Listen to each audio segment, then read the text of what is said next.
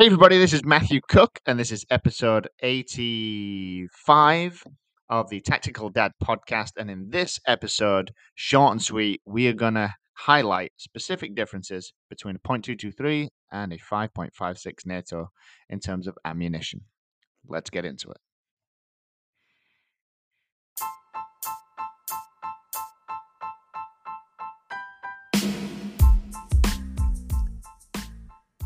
Hello, people. Welcome to the Tactical Dad podcast. I'm your host, Matthew Cook, and I am a husband, a father of 2 children, and now a tactical dad. I'm a novice shooter, a beginner in survival and general prepping. However, I do have the ambition of becoming a competitive shooter one day, and so I'm spending countless hours with expert coaches trying to accelerate my knowledge and skills, my marksmanship, in this industry. With that being said, as a newbie to this whole world, this is a podcast dedicated to my journey, and I really hope to help all those new gun owners along the way. Let's get into it.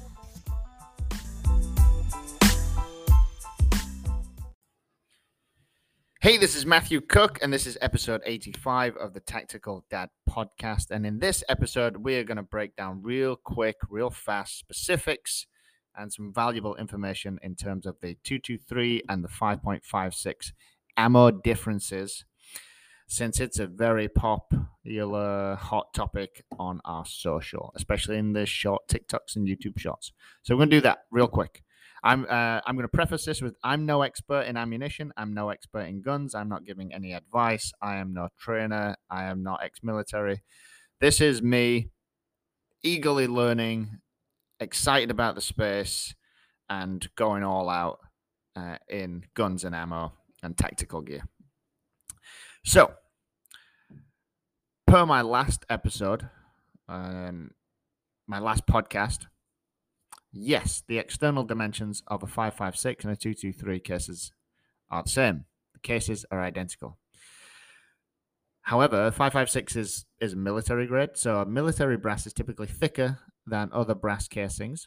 So you'll often find less room inside the casing of a 5.56 than in a .223, and this is why, with the same amount of powder charge, you'll get higher pressure inside the smaller 5.56 casing than the .223. So a lot of people have been commenting and making statements about the amount of pressure.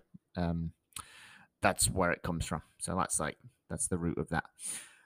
The difference, however, like for your average guy, your everyday guy, your average rifle or AR-15 buyer and user, you're not really going to tell a difference between the two, especially in terms of accuracy. It's just really not enough to matter. They're so close to the same thing. In fact, somebody mentioned they're so close to the same thing. Why are we talking about it? Good point, but we are, so why not talk more about it?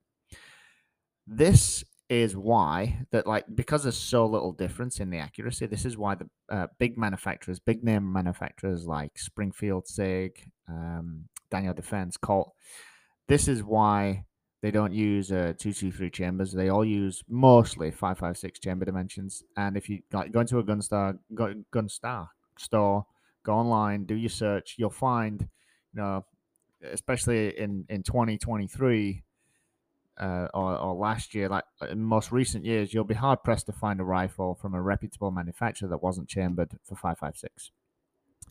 So a 5.56 versus a .223, the former uses slightly more powder. The rifle's chambered for it must adhere to certain specifications to suit it, as it's a standardized military cartridge. And we're going to touch a little bit on that in just a second because it's important. And people have been mentioning how it doesn't matter if your rifle's chambered for a .223, it doesn't matter. You can interchange it.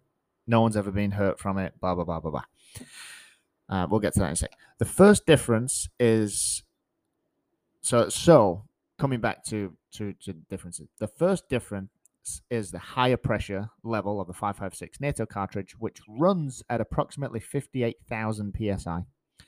A .223 Remington is loaded to approximately 55,000 psi. The second and most important difference between the two is the fact that a 5.56 NATO chamber has a .125 inch longer throat. I do recall seeing some comments or some people commenting back and forth about the different length of the throat. So just wanted to throw that in there. That's I can't remember who it was or what they said exactly. So many comments going on. But yes, the second most important difference between the two is that the 5.56 NATO chamber has a 0.125 inch longer throat.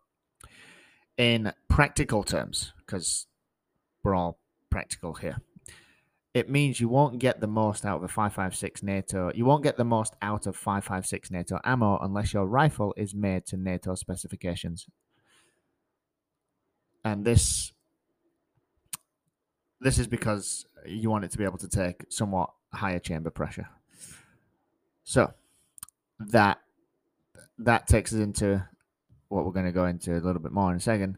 That takes us into how with a .223 can be safely used in a NATO spec rifle in a 5.56 at 5.56 millimeter. Okay, so a .223 can be safely used in the NATO spec rifle, which is 5.56 millimeters, but not the other way around. Now, if manufacturers and brands are stating this, there's got to be at least a small element of the possibility of damaging either the firearm or causing harm to the operator. So just avoid the whole thing. Yeah, it might not happen often. In fact, I don't know of any that's happened, but still, you don't want to risk it. They won't put it on there if it wasn't true. So the biggest problem, I would say, with these differences is when firing a 5.56 NATO cartridge in a rifle chambered for a 223 Remington.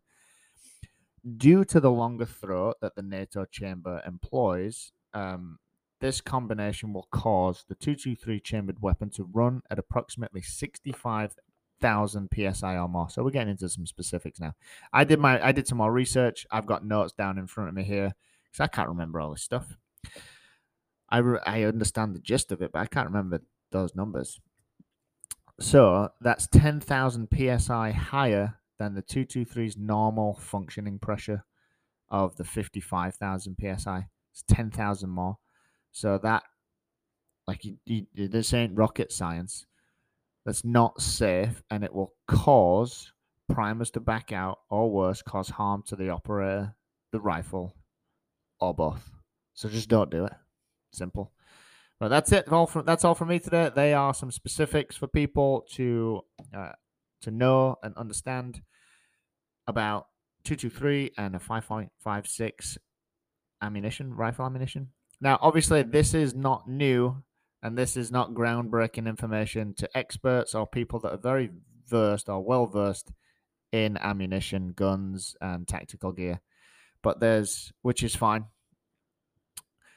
But there are over 10 million new gun owners in the last 5 to 7 years. This is for them, because I was there not too long ago. So thanks for joining me. Hope you learned something. Hope you got some value out of this podcast. I appreciate it. Hit me up in the comments section on any of the social platforms. I appreciate the interaction. Don't appreciate some of the bashing, but I get it. That's what happens. Appreciate the interaction, though. And I look forward to speaking to you next time. Peace.